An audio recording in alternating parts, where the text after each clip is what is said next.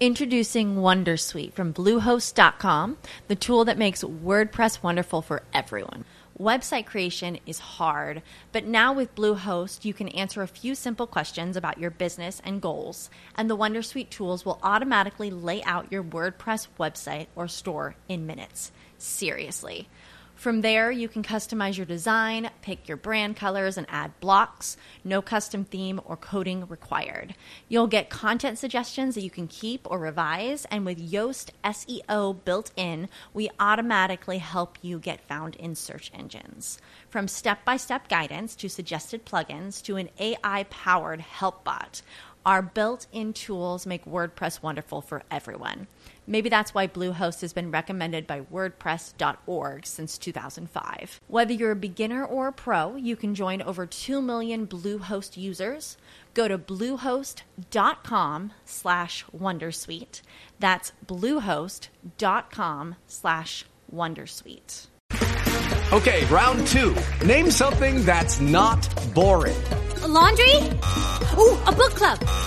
Computer solitaire, huh? Ah, sorry, we were looking for Chumba Casino. That's right, ChumbaCasino.com has over 100 casino-style games. Join today and play for free for your chance to redeem some serious prizes. ChumbaCasino.com. No purchase necessary. Void where prohibited by law. 18+. Terms and conditions apply. See website for details. What's up, guys? It's Tommy from Tommy's Podcast. Do you have a podcast? Do you want it censored? Then go to YouTube, go to Reddit, go to iTunes. If you don't want it censored, go to Spotify or Rumble. But Spotify pays me more than Rumble, so I'm going to record this ad for them. You can upload it, trust me. Whether you got a crappy podcast on a MacBook above your parents' garage and it's echoing and everyone can hear the despair and desperation in every syllable you try to eke out without wanting to cry, or whether your podcast starts to actually make a couple shekels and you got a cool apartment and an air conditioner that works most of the time, use Spotify. Use Spotify for podcasters. Yeah, you'll start off getting a couple pennies, but I'm several years into it now, and I've made, I think about $1,000. It's better than nothing. It's better than working at a liquor store with people you hate, with customers you hate, and a boss that hates you. So join Spotify for podcasters, and you'll actually start making money. It's worked for me. I'm really tired. And we are recording with Mr. Ron Moeller, who is running for, I believe, office in South Dakota. I probably should have worked that out right before we started recording, right? But I think I got it right, so you're smiling, so that's good. For all future listeners, today is Saturday, May 7th, 2022 at 3:10 p.m. Eastern Time. This is episode 802. Mr. Moeller, please introduce yourself to all the listeners as well as to myself. Tell me a little bit about yourself, and then we'll just be off to the races. Yeah, well, thanks so much for having me on, Tommy. I really appreciate it. My name's Ron Moeller. I'm a retired CIA paramilitary officer. Did 38 years in government service, both active duty and as a civilian. I live in the Black Hills of South Dakota, and I'm running for our local Senate seat here, District 31 of the South Dakota State Senate. The incumbent is retiring, and I'm running because I just couldn't sit on the sidelines anymore. Besides, writing my memoirs was getting kind of old. Yeah. And so I needed to do something. I needed to be part of the solution, not part of the problem. I think, as well as with some of your previous guests that we talked about before we started recording, is, we're all stepping up because we have to. Our country's been taken away from us for many years, one election at a time, one office at a time, and we need to rip it back from them, one office at a time, one election at a time. It's gonna take all our efforts. There's no cavalry coming over the rise. There's no white knight coming to save us. We are our saviors ourselves. So I'm here to do my part, and I hope I succeed. Yeah, it's on a side note. You were an air branch, I believe. So now if I had on guys from ground branch, I just need to get maritime branch, and then I'll have my Avengers. Well, I did maritime too. All right. Well, perfect. All right. Well, let's end this podcast. We'll call Dale, and now I've got the team back together. And I was also branch chief for personnel recovery. So you've got all four of the old branches. Well, this is all we need then. We're at the interviews. The interview's over. Okay. Get the band back nice together. talking to everybody. Nice Thank you. Yeah. I'll call Mike Durant. I'll have him come pick us up, and let's do this thing. But What like, but it is what you were saying, that everyone has to step up, and it's always been, at least in my short life, it's always been a quote unquote cool thing to not want to run for office. You hear like people tell Joe Rogan or Elon, like, they got to run for office. And it's like, dude, I don't want to. Like, why would you? What kind of slime ball wants to? And I think I would agree with that. But you have more and more guys like Joe Kent, or like yourself, or like Mike Durant. You have these guys that would normally go, never in a million years. But now it's shifting from the I don't want to be a slime ball to, all right, dude, like, you have to. Like, it's no longer, no one wants to be the Debbie Downer at a party. No one wants to ever tell like your bros to stop drinking. It's late. We got to go to bed. You don't want to be a mom. But it shifts when you have a friend that is maybe college is over and they're still drinking every day of the week. Then you got to kind of be the guy that's like, hey, I'm saying this because I love you. Like, you got to stop. It shifts from you don't want to be the loser to someone has to do it at the risk of maybe not being cool. So that's kind of a thing that I'm very happy to see with a bunch of veterans stepping up and running. I said it to Mike Durant. I was like, well, now that you're a politician, and I mean, the color drained from his face. He goes, Tommy, don't ever call me a politician. He goes, I'm going up there to do a job. It just so happens to be a political office. And I say the same thing. I get called that, and I say, no, I'm a budding public servant. Yes. I have zero desire to be a politician. You want to elect a politician? You elect my opponent. Yeah. But nonetheless, we're hitting on, as Mike Durant said, he goes, I'm not going up there to stay in office. We're going up there to kick in some doors. I was like, hell yeah. Oh yeah. But I just don't want to be the first guy through the door. I'll let Joe do that. Yeah, that'll be Joe. That'll be Joe and Dale. Or you send me. I'll be kamikaze. I don't care. But even now, like with this podcast, if 2 years ago you had told me that, I've always had my political views, but even me, in the short, I started this podcast on December 12th, 2019. The first COVID case in the U.S. was that day. If you had told me that day that I would be interviewing guys running for office, even if they were of my beliefs, I would say, no, get the hell out of here. I don't want to do that. I want to have fun. But at a certain point, you do have the realization, like you said, there is no white knight. There's no cavalry. It's you. It's you and you alone. It's us. And you get everyone around you, and then that's how it goes from you to us. But because I'm running my mouth, what are the biggest? Okay, let's just jump to it then. South Dakota, the biggest thing, and this goes with everyone I interview, is election integrity. Nothing else matters. We cannot go to step 2 if step 1 doesn't work. What are your thoughts on that with the upcoming election? Well, in South Dakota itself, it's pretty good. I mean, we're not tied to the internet, at least according to all the reporting I've read and talking to the Secretary of State, who's the overall authority in state government of elections. Our local county auditor, I know her husband, and he's a retired Marine or former Marine. I got to get that right. He's part of our American Legion post. I mean, it's, we're pretty tight here. The bigger cities, Sioux Falls and Rapid City, I can't speak to. There's probably some low level shenanigans that may occur. I don't know, but we're pretty good here. I mean, we're South Dakota. We just discovered the internet yesterday, type of thing. Yeah, I'm joking, people in South Dakota, really, but I mean, we're not so jaded and corrupt like, say, Philadelphia or places where we've seen the anecdotal evidence of election fraud and just bad behavior in Georgia and Arizona and gosh, where else? But so we're pretty good, and the people are aware of it. We talk about it.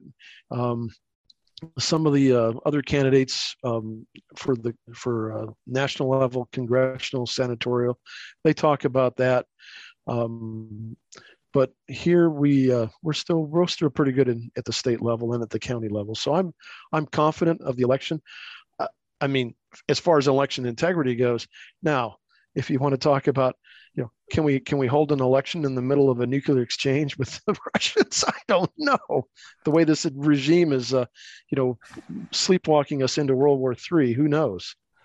I don't think that's out of the realm of possibility. Nuclear war, perhaps, but the idea, I think it's pretty I think it's pretty clear they can't walk out COVID again.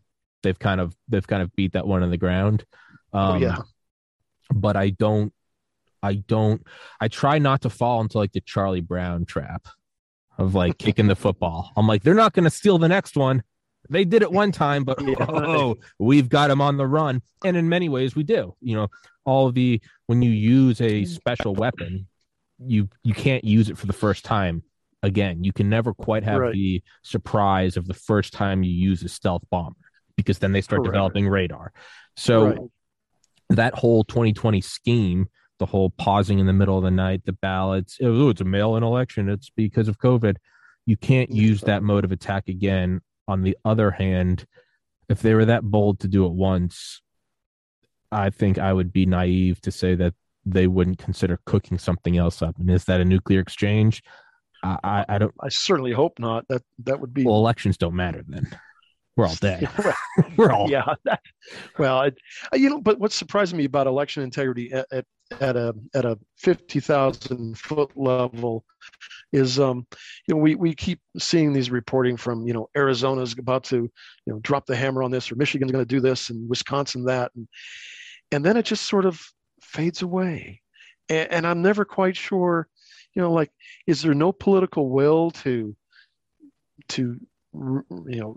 assure the American people overall, not just in a particular state, but overall, that the authorities, whoever they are doing everything they can to reassure us and reestablish absolute election integrity again, like we always thought we had until 2020.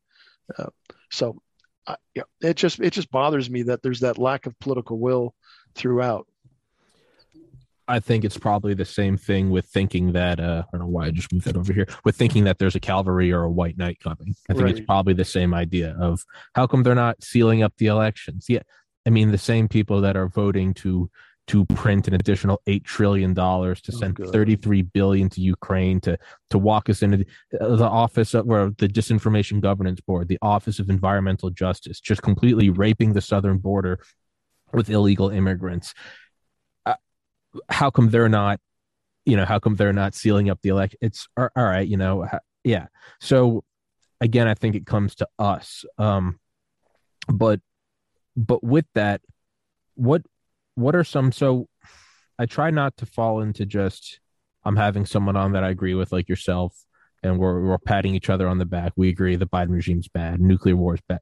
It is. And elections are stolen. Yes, okay. It is. Yeah. Yeah. But what are some actual things that, let's say you win the election's secure. There's always some fraud. I just mean not in a theft sense. You win, you get in.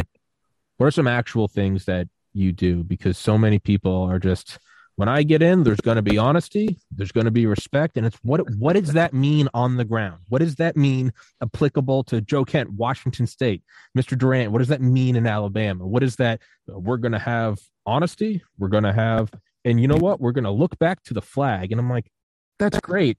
Like, what are we actually doing? That doesn't, right. That's not a bill I can take to the Capitol. I can't say, hey, will you sign this? It's about honesty and integrity. So what can you actually do in South Dakota? Well, according to all the political gurus and the longtime established occupants of the state house and the state senate, your first term, you're just supposed to sit there and listen and be a team player. Now, it's a heavy Republican state. The goal this year from the state Republican Party is every single seat in the state legislature, both House and Senate, become Republican, which is not to say everybody is a adherent to Republican principles or America First principles as well. So there's lots of shades of Republicans. When we all know that, we all understand that. What can I do? Well, what I'm running on here is sort of the is a second, third order effect of what happened with COVID. Governor Noem kept the state open for the most part. I mean, there was some individual. She left it basically up to the municipalities and the counties. So the big cities, Sioux Falls, Rapid City, they all masked up, and we had to, quarantine and the businesses and this and that all the bad things. But mostly everybody else just kind of went about their daily lives. And so people in other states that were very restrictive, Colorado nearby, Washington State, California, a lot of those people, hitched up their mule teams and their oxen and their covered wagons, and they migrated to South Dakota. So we had this rush of new immigrants to South Dakota, from refugees from other states. And that's one of the things I always tell these people when I meet them on the campaign trail or just meet them anywhere is, remember, you came here as a refugee, not as a missionary. You're not bringing, your bad policies that you left before from wherever you are, and try to say, gee, in Washington State, we had X, and we really need to have that here. No, that's one of the reasons you left Washington State. That's one of the reasons you left Austin, Texas. That's one of the reasons you left Pennsylvania, wherever. So I go, oh yeah. So, but the offshoot of all that is so people are buying homes, and so the landowners and the homeowners that are selling, hey, it's a seller's market. So home prices and land prices are astronomical. And so the tax assessor goes, oh, good. Now we can raise property tax assessments, which they've done. Our assessment on our house went up 22%. Other people report as high as 40%. Now, South Dakota is limited, as a lot of states are, that your annual property tax can only rise by 3%. But when your property assessment rises up 20, 22, 40%, that 3% is a lot bigger than whatever your previous tax rate was the year before. So one of the worries I keep hearing from people is that, hey, I'm going to get taxed out of my house in a couple, 3 years. This is not good, because where am I going to move to? I got nowhere else to go. The old Richard Gere thing from Officer and a Gentleman. I got nowhere else to go. People are upset. And the politicians in Pierre, our capital here in South Dakota, and in the counties are kind of like, yeah, don't worry about it. It's not that bad. But it is that bad. And so the people say, hey, we need to get a cap on property taxes and grandfathered back to the rates that we were paying before all this. Now, the newcomers that are coming in and paying $1 million for a $500,000 piece of land and house, well, guess what? If you can afford that, you can afford the new property tax bill. But for those of us that have lived here, some people have lived here since the beginning of the Dakota Territory, their families. I mean, it's remarkable. These pioneer families are still lots of respect. So that's a great big issue. And that's one of the things I'm going to push. And what I'm seeing now, because our primary is coming up on the 7th of June, is a lot of the incumbents that are running. I'm running for an open seat, by the way, is that they're getting the feedback from the constituents of this property tax relief, a property tax cap, a rollback, whatever the appropriate phrase they choose to use. And now all of a sudden, everybody's on the bandwagon for property tax actions. I think that's one of the things I can be a big part of, to help and articulate to the some of the people that still have their head in the sand in the state legislature in Pierre. The other thing is state sales tax. We tax food, we tax groceries, and that's not good. I mean, people are already paying an exorbitant amount with inflation rising up every day. It seems like, eggs have, doubled, tripled in price. Gas has, gone up. Yeah, it's just, but we're taxing groceries, and we need to reduce that and eliminate that. We're not going to go cold turkey. We'll do it a little bit at a time.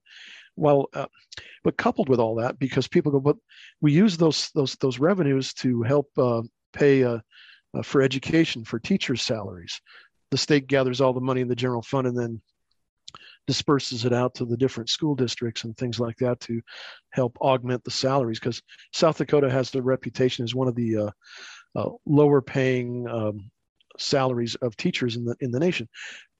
But what they don't tell you is that the cost of living here still isn't comparative to, like, say, San Francisco or New York City, or even, a middle of the road city like Kansas or Kansas City or Santa Fe, New Mexico, whatever. But but coupled with all that is we need to do some spending discipline, and we're going to reduce our revenues, but we need to reduce our feel good projects that we do.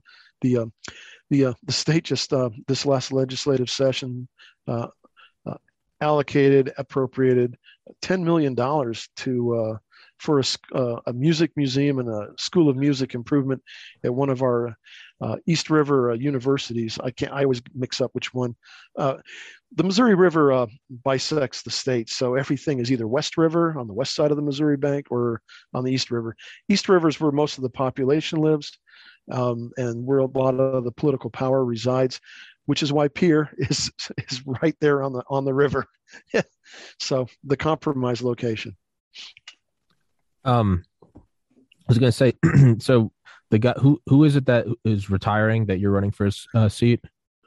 The retiring state senator, his name is Tim Johns. Here, he lives in Lawrence County, which is what our district is. District 31 is Lawrence County in western South Dakota. It has the cities of Spearfish, Deadwood, Lead, and a few other smaller towns. Tim was a longtime municipal judge, and then he ran for the state house, and he won that. And then last term he ran for the Senate when the incumbent then term limited out. And so, but he's up there in years. He's dedicated his life to serving the people of the county and the city of Lead as a judge, and he wants to spend more time with his grandkids and things like that. He's still got a lot of irons in the fire. And so when I originally filed, I was going to run against him, the incumbent. And I mean, it's like I was going to climb Mount Everest with a toothpick and a ball of yarn type of thing. It was, as a lot of people told me. But he announced that he was not going to run just before Christmas. And I still another individual jumped into the race. So. So for my own clarification, you're running for a state position as opposed to a national Correct. position. Okay. State Senate. Now, that being said, and this is for my own education, is it still, I mean, obviously it is as in the same way that it is for every citizen, but would you, like, if I interview Kent, you can ask him, like, what are you doing in Washington State versus, and then there's the national issues. Do you still have as much as an impact, or at least an elevated amount of impact on national issues, or is it more so contained to South Dakota? I think it really my depends own on personal question. Really has nothing to do with it. No, I get that. That's all right. It's a good question, actually. Next Saturday's our candidate forum, aka debate. So this is good practice. So your timing's impeccable. Most of the issues are there you go. Are state or local focused within the county, things that pertain to everyday life and the well-being of our citizens. But there are some national issues that rise up. Every once in a while, the governor will, well, not every once in a while, the governor will talk about things that are making social media or national media attention. CRT, the Supreme Court leak of the draft opinion, things like that. So most of the state legislators are they're hesitant to comment on national issues because they don't know enough about them. I suspect. I don't know. I mean, some of them are quite intelligent, but they don't want to steal the thunder of our two U.S. senators and our sole congressman. But again, I think I can have an impact. In our neighboring county is Ellsworth Air Force Base, which is still a prime economic engine here in western South Dakota. It's also going to be the home base of the new B-21, the first home base for Raider. I didn't know that. Oh yeah. I love the cool B-21. Thing is where I live. I love I've never that. seen one yet, so I hope I haven't either. If I'd seen one, I'd be in jail. Well, or you wouldn't be on a podcast. Yeah, it's all good. But no, the cool thing where we live in the Black Hills is it's right along the air route where the current B-1s that are at Ellsworth transit overhead to go to the Powder River Warfare Range, which is a large bombing range, which is all electronically scored. No actual bombs were dropped and no animals were harmed during the making of this bomb run, type of thing. But so it's really cool. I'll hear the roar. Or the other day, a bunch of Marine Corps Ospreys flew overhead, and I guess they were doing something somewhere. So, kind of get your groove back on. The juices flow again. Yeah. So, yeah. So anyways, but Ellsworth, so Rapid City's growing. That the town outside the air base is growing, and they're trying to get ready to accommodate 3,000 to 4,000 new active duty Air Force people. But a lot of those people will migrate our way. We're only 35 miles from Rapid City because they'll be enchanted by the beauty of the Black Hills, all the recreational opportunities we have out here. I mean, hunting, fishing, mountain biking, skiing, cross-country skiing. Yeah, it's remarkable. It's like Colorado used to be, but without all the weirdness that it is now. Yeah. So yeah. I'm so jealous that the B-21 is going to be, and I had on in like July 2020, I had on Brigadier General Robert Spaulding, or former Brigadier General, I guess maybe always. Right. He was a B-2 Spirit pilot. Mm-hmm. And I've always loved the B-2. And I actually ended up like calling Northrop Grumman like a week later, and I was trying to get someone to come on to talk about the B-21, and I got chewed out asking about that. They're like, "Who are you? Why are you calling?" And I was like, I didn't. And I was like looking into it later, and like to start doing like more research, and I was like, I didn't realize just how buttoned up special access programs were. Like I knew they were. I know they're above top secret, but I was like, yeah. And I was like, they definitely think I'm like probing or something. But no, that makes me so excited. You should have done your Chekhov imitation. Where are the nuclear vessels? No, I was gonna say I should have just started speaking Chinese, and then I would have got some attention. Or if I at least a Chinese accent or something, Cantonese, I don't know. And then if I'm gonna get knocked by the FBI, I might as well go all in. But but okay, but now, regardless of it, you really maybe not being as involved with national issues, I want to bring it up anyway. What you brought up about like nuclear war, and maybe this is more so just my own, again, interest in you as someone that was in the Special Activities Center, allegedly. How much? No, I got the mug. I can prove it. The other guys I've had on from it are always like, you have to call it OGA. Oh, so, well, yeah, that's true. But it was when we were in. It was a division, not a center. Okay. Okay. So, yeah. Well, I know. Well, that's what I always. Sad. I know. The sad guys. That's why I always would say. At the first time I had Dale on, I was like, have you? I was like, I'm such an idiot. I was like, have you ever heard of Special Activities Division? He was like, Ground Branch. And I was like, were you in that? This is when I just started podcasting. And he goes, we're not going to talk about that. And I was like, hell yeah. And then he just kept staring at me. And he goes, we're not going to talk about that. And I was like, oh, but okay. So as someone that was in the real life Black Ops, how much of, I'm as big as a rah-rah American as there is. I love this country for all of its flaws, for all of its mistakes, of which there are many. I genuinely do believe it's the greatest patch of land in society to ever exist in mankind. Nowhere else can you sit here and openly criticize the government and my head won't be on a pike tomorrow. I can do 800 episodes and that's a good thing. That you cannot, for all of our flaws, there's a reason why people still flee here. Mm-hmm. That being said, I always have to. I saw a quote yesterday, and it was like the snake that doesn't molt its skin stops being a snake. It dies. In the same way, if you don't allow your thoughts and your structure of the world, what you believe to be, if you don't continually break that down and reform it, then you cease to have an active mind. So I always have to play devil's advocate really for myself and constantly break it down. And introducing Wondersuite from Bluehost.com, the tool that makes WordPress wonderful for everyone. Website creation is hard, but now with Bluehost, you can answer a few simple questions about your business and goals, and the Wondersuite tools will automatically lay out your WordPress website or store in minutes. Seriously. From there, you can customize your design, pick your brand colors, and add blocks. No custom theme or coding required. You'll get content suggestions that you can keep or revise, and with Yoast SEO built in, we automatically help you get found in search engines. From step-by-step guidance to suggested plugins to an AI-powered help bot, our built-in tools make WordPress wonderful for everyone. Maybe that's why Bluehost has been recommended by WordPress.org since 2005. Whether you're a beginner or a pro, you can join over 2 million Bluehost users. Go to bluehost.com/wondersuite.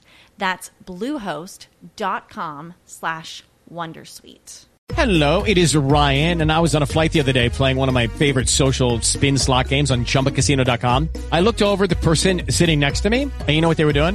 They were also playing Chumba Casino. Coincidence? I think not. Everybody's loving having fun with it. Chumba Casino is home to hundreds of casino-style games that you can play for free anytime, anywhere, even at 30,000 feet. So sign up now at ChumbaCasino.com to claim your free welcome bonus. That's ChumbaCasino.com and live the Chumba life. No purchase necessary. VGW. Void where prohibited by law. See terms and conditions. 18+. Watching what's happening with Ukraine, I can't help but feel like we are pushing for this to turn into a greater exchange. It doesn't seem that we are. It doesn't feel like it's October 1962. It doesn't feel like we're pulling out every stop to avoid this going nuclear. There's something about this that seems like we are. I mean, and yeah, the meme is as old as time. Well, of course we like a war. We make a lot of money. Okay, yeah, I get that. This isn't invading Iraq. I mean, this is going up against another power. I mean, it just came out, yesterday, the day before, that with help from the U.S. intelligence community, they were able to sink the Russian warship. I can't help but feel like we're watching something unfold that in 60 years, I'll be telling kids yeah, and that's, I remember that. That's when it all started to come apart.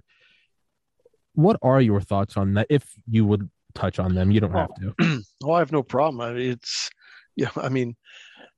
I have no problem talking about war stories, what I did when overseas where I was, and they're war stories. It's just no different from, any other, Joe in the Army or the Marines or talking about, there I was deep in the heart of grenade pin land and yada, yada, yada. And it's usually, it's fun stuff. It's sad stuff. It's important to say that, to talk about those things and remember.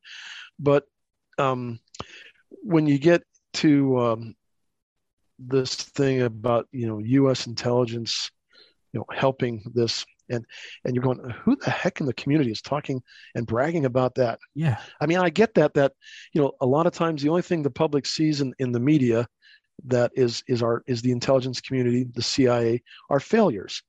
But we don't go around boasting about our successes. They just are. And so it leads me to suspect that there's probably some mid-level staffer at the NSC who's trying to buttress the reputation of the administration, the regime, that they're stalwart and they're forthright and they're defending, they're helping Slava Ukraina, defend against the evil Russian dude. Yeah, but it's bad. I mean, because what bothers me is that none of the the director of the CIA or any of the former directors, which except for one or two are pretty well political turds. I call them as I see them. I told you at the beginning, I'm not a politician. Yeah, I don't care. You can say whatever you want, man. I don't care. Yeah, but and then none of them have come out and chastised the unnamed leaker or leakers of this reported information, saying that this is not what intelligence professionals do. A long time ago, when I was a young staff sergeant in the Air Force in 1981, I was in Korea, and the second most senior Army general officer there was a lieutenant general by the name of Vought. General Vought, when he was a major general, I believe, he was like the overall commander of Operation Eagle Claw. Okay. The failed. Right. So I mean, he's a longtime special ops guy, and I learned a lot from him just by him not saying things. And I remember him at one meeting or get together of something or other in DC where he got pissed. And boy, that man had not lost a step, and he could still, he would lock you up like a DI on the parade field in San Diego or something, or whatever. I mean, it's something right out of Full Metal Jacket. And he said, you guys just all need to shut up and be quiet. Remember, we're quiet professionals. And we're all like, oh, Dad's mad. We better stop. Yeah. I mean, not that we were talking, but he was mad at that sort of thing. But the other thing that the flip side of that is, I think it's some sort of misguided effort to rehabilitate the image of the intelligence community, because it's taken a lot of hits the last few years. The CIA discovered that Donald Trump is a Russian agent. He's a Putin stooge, and 51 of my former colleagues, or whatever the number is, signed this memo. Russian disinformation. Yeah, and they're totally unrepentant about it. And in fact, they're still out there today pushing for further U.S. involvement.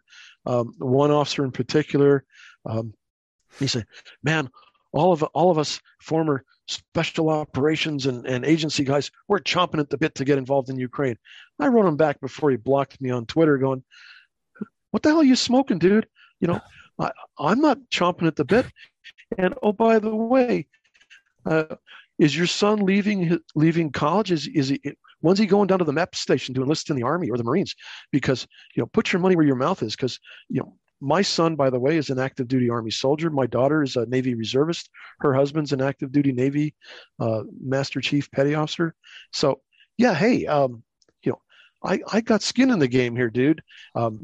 Shut the F up." Yeah. And he got mad, and he huffed and he puffed, and he patronized me and this, whatever. I don't care. And then he blocked me, and other people like, "Well, you were just mean to him." And like, wow, I know he's thin skinned, but he did one tour towards the end in Afghanistan. And suddenly he's the Afghan expert on MSNBC. Him and his good buddy Malcolm. So I've had so many people like message me in the last 2 months, being asking me about the guys I've interviewed, Dale or Joe Tedai. They're both in Ground Branch, or Mike Durant. I've had on guys that operated nuclear submarines. I've had on tank guys. I've had the point is, like, man, I bet X, Y, and Z. I bet they're chomping at the bit to go get some Russian kills. And I'm like, I can tell you that across the board to a T, they want nothing to, and not just because they're retired. They're just going, what do we know? No, it's the wrong war. I mean, and you brought up October 62, the Cuban Missile Crisis, but I think that's an incorrect analogy or historical perspective. Thermonuclear weapons in Cuba. Right. But I think a better way to look at it would be the Guns of August. Sure. August 1914. Yes. And we're stumbling into World War One. Exactly. So for all you folks watching, get out your Kindle or your Amazon Book Nook Crook, whatever it is, and look up Barbara Tuchman, Guns of August, read it, and you will be amazed at the absolute stupidity of all these royal families and their government ministers, and how they just blindly stumbled into war that cost millions of lives and irreparably harmed the world order. I mean, Vladimir Lenin was hanging out in Switzerland, being nothing more than a pain in the ass to the Swiss, but not doing anything until the Germans said, "Hey, we'll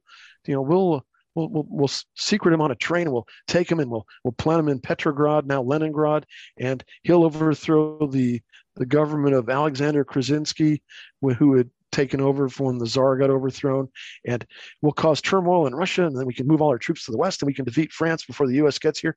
I mean, all this stuff just, I mean, you got to really ask the what if question. What if we hadn't done that? And what if Lenin had just been, not not moved, how many millions of lives would have been better for it, and entire families wouldn't have been wiped out in horrible war, both in 1 and 2, and all the uprisings in Hungary and elsewhere. Anyways, I digress. Have you ever listened to Dan Carlin's Hardcore History? No. Oh, it's a podcast series. But I've listened, I don't know how many. I listen to a historical audiobook every week. That's just, I try to get one done every week just so I can know more about the world. It is better than any audiobook I've ever listened to. It's 6 parts, 4 hours each, but it's called Blueprints for Armageddon. It's about World War I. And he goes specifically into the Guns of August and how, afterwards the generals were, how did it all happen? And if only we knew. And then how JFK was, I think he was reading it and he made like Curtis LeMay and Bobby read it. And right. I think his quote was like, in 60 years, when, the only people alive are in like nuclear bunkers, I don't want them saying, how did it all happen? And they say, if only we knew. Right. So the point is, although you're right, Cuban Missile Crisis wasn't the best example because it's thermonuclear warheads on the shore of Cuba.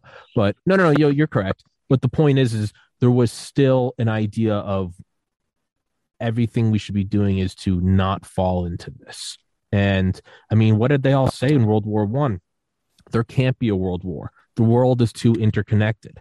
You could take that word for word. You could take the statements leading into 1914 word for word. You would just have to maybe replace the occasional telegraph with iPhone and oil lanterns with LED lights.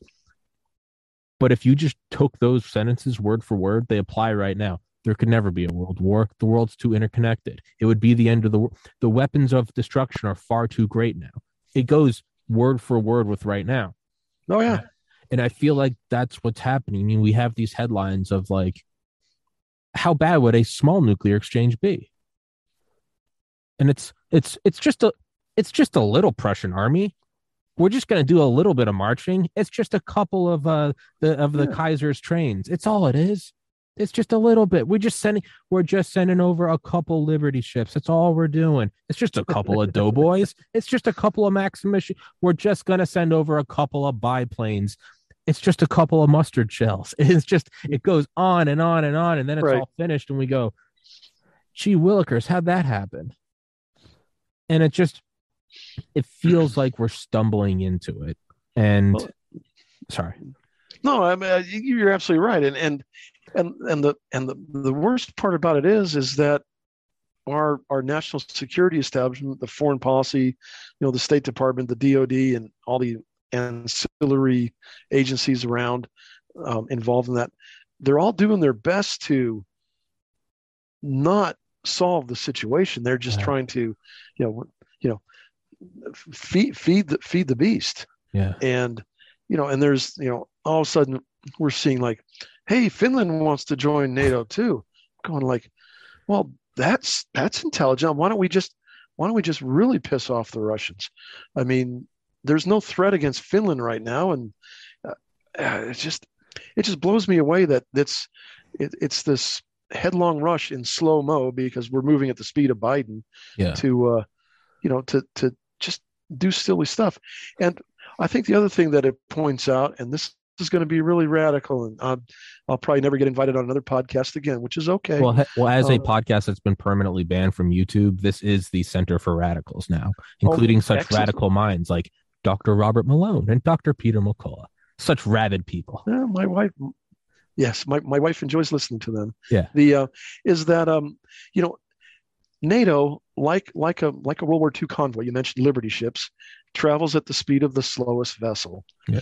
So the least responsible, the smallest country in NATO can bring all the members of NATO into some sort of conflict that, hey, we didn't sign up for this. Yeah.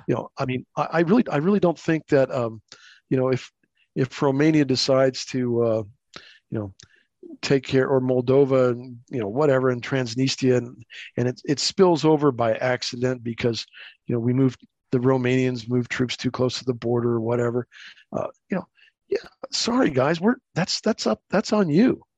We're not part of that. You can't cry Article 5 and say, come save us. Especially when so many of you have failed to meet your obligations on defense appropriations, maintaining the currency of your military. I mean, that's one great thing here is, I mean, here's a unique frame. Trump was right. These guys aren't prepared.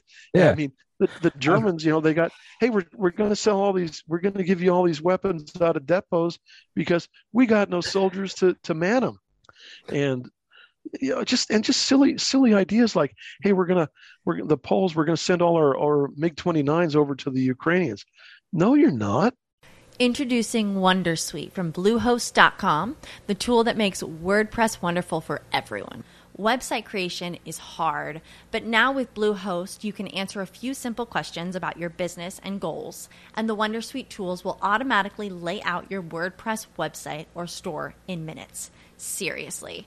From there, you can customize your design, pick your brand colors, and add blocks. No custom theme or coding required.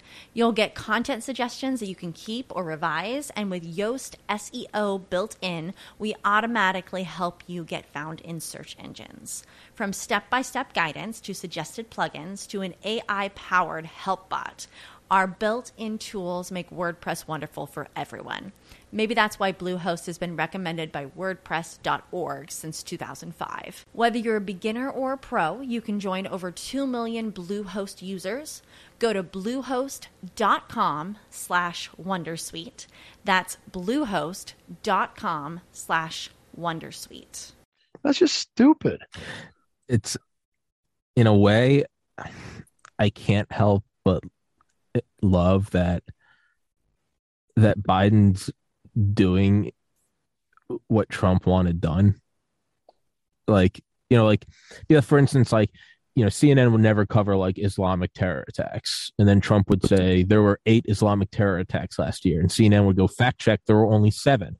And then now you have CNN talking about it was just like you'd watch it and it was just Trump was the guy with the laser pointer and CNN was just a cat. He was just, it's so funny Right. that everyone's like Orange Man's bad, all of his legacies being undone. Well, what did Trump want? He wanted the NATO nations to start paying their fair share. Right. What's happening And now? it was remarkable how many people in the DC foreign policy establishment, no matter what they're Democrat, Republican, it really doesn't make any difference. It was like, he's going to break NATO. We can't have this happen. They were so used to the status quo and the way we've always done it this way, that they were unwilling to realize that they had no more position. And Trump was right in that you guys need to step up. And that goes, then the second thing is on that NATO needs to really focus on, why do we exist? I mean, the original purpose of NATO was to protect Western Europe from the Soviet Union invasion and things like that. Now we hear talk, the NATO Secretary General, hey, we're going to send a NATO task force to the Pacific. And, NATO was involved in Afghanistan, and NATO was, the NATO nations were involved in Iraq. It's like, guys, that you're a long ways away from the North Atlantic. Yeah. And let's focus on what's important here. Yeah. If they wanted to, otherwise change the charter, change the treaty. Yeah. Nations jumping into NATO right now is like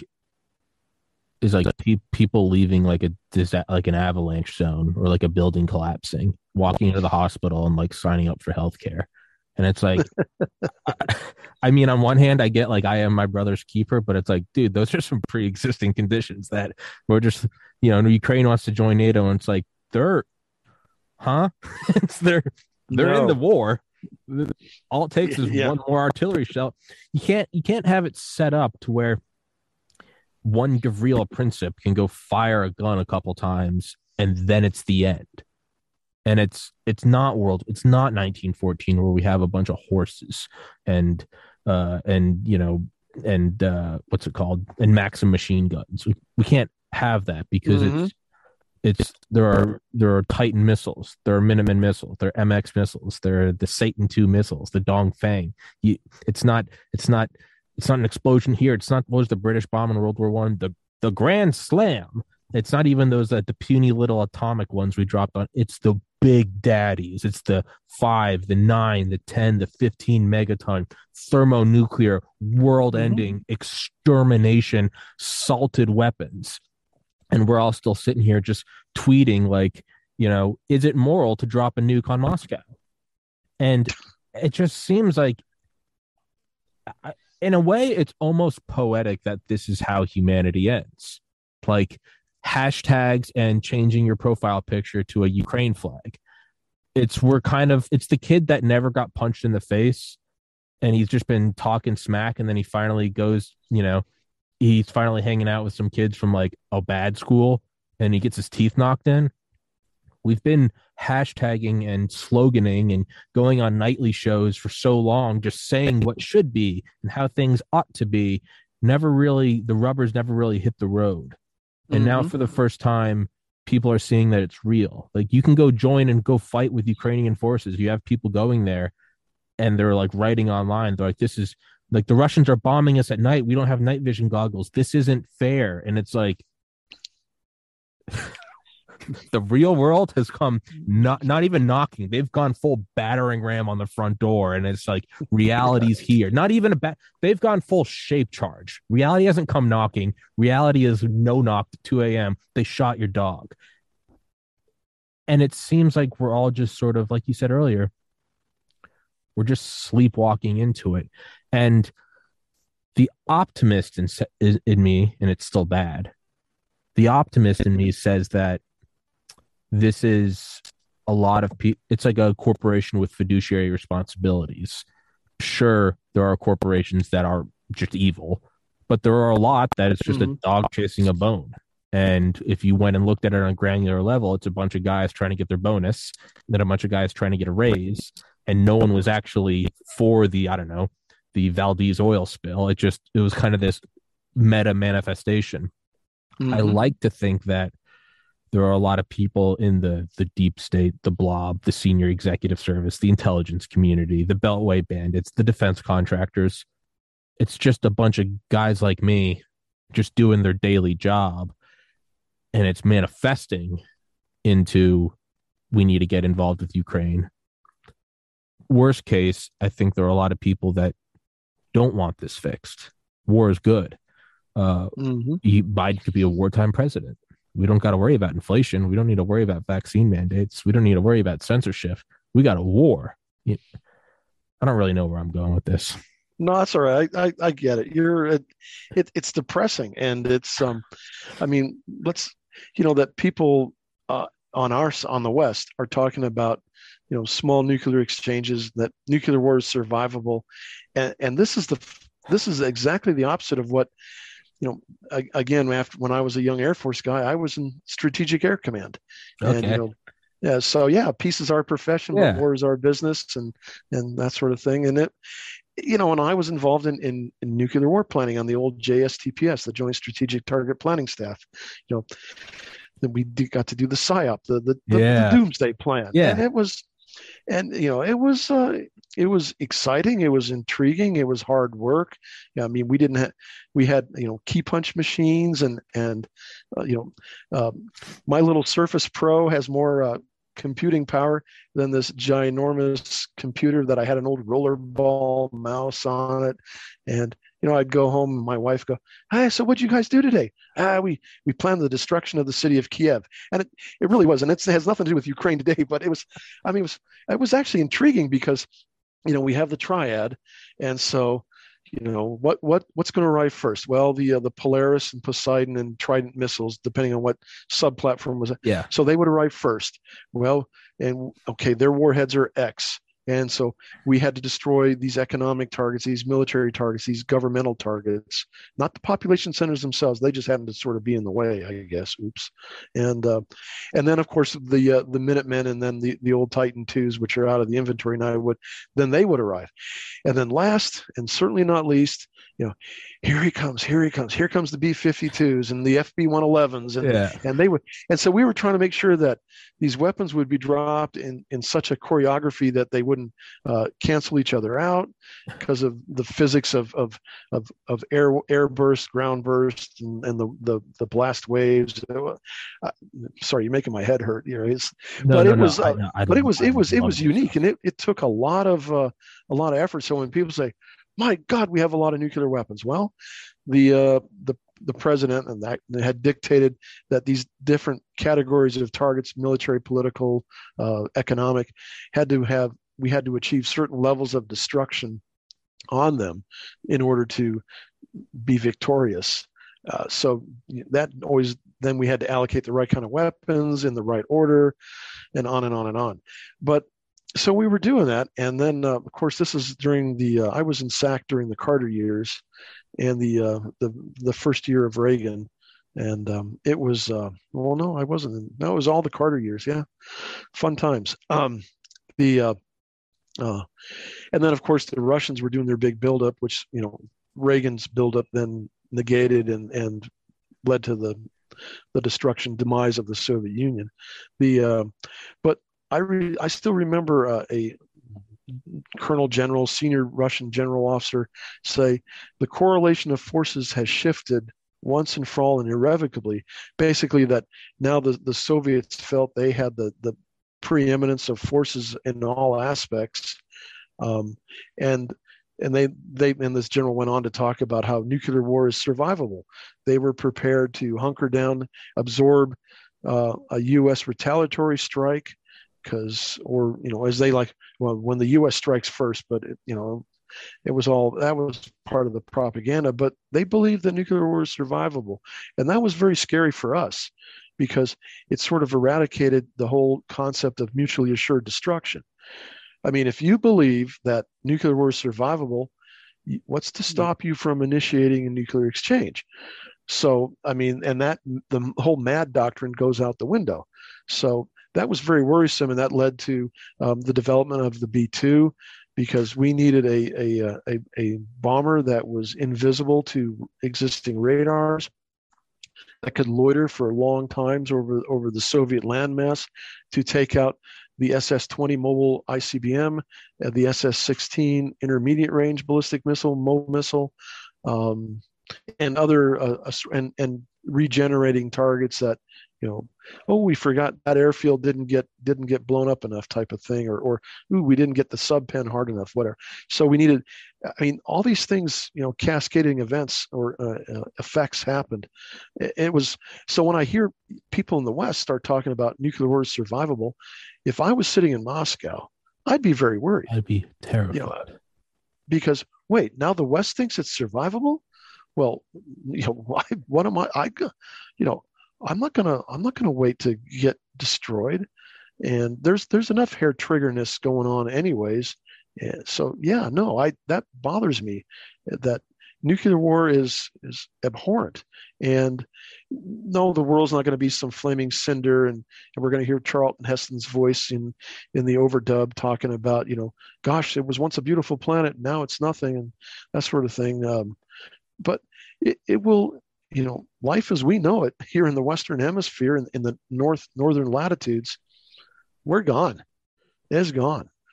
As President Eisenhower said, there wouldn't be enough bulldozers to get rid of the bodies in the streets if the bodies hadn't been vaporized. This is true, and let's all move to Tierra del Fuego down in the southern tip of Argentina. Go hang out with some Nazis that escaped on U-boat. Yeah, they're all dead now. Yeah, they're all dead now. Mr. Moeller, just the penguins. Tell everybody where they can find you. I got to use the restroom real quick. I'll be right back. Sure. You can find me here on Twitter at OGA_Ron.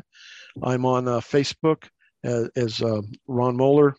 And I have two Facebook pages, obviously my personal one, and then I have my State Senate campaign page. I also have a campaign website, ronmoeller.com. It's pretty good. It talks a little bit about me, has some cool pictures, some other media interviews that I've done here with the South Dakota media in relationship to remembrances of 9/11 and the evacuation of Afghanistan, recounting some of my experiences there. And it talks about my positions on local issues, such as I mentioned earlier, property tax relief, sales tax relief, the timber industry. We hear a lot of reporting, or maybe not a lot, but some reporting of the shortage of construction material, lumber, and the increasing cost of said lumber. Part of the reason is that the U.S. Forest Service has decided to reduce to almost the point of it's economically not feasible to harvest timber, to cut down trees and take them to the sawmill and make them into 2x4s or chip them up so we can make plywood. And that's happening not just here in the Black Hills, but throughout the Western United States. And what it is the worry that we have here in the Black Hills. Introducing Wondersuite from Bluehost.com, the tool that makes WordPress wonderful for everyone. Website creation is hard, but now with Bluehost, you can answer a few simple questions about your business and goals, and the Wondersuite tools will automatically lay out your WordPress website or store in minutes. Seriously. From there, you can customize your design, pick your brand colors, and add blocks. No custom theme or coding required.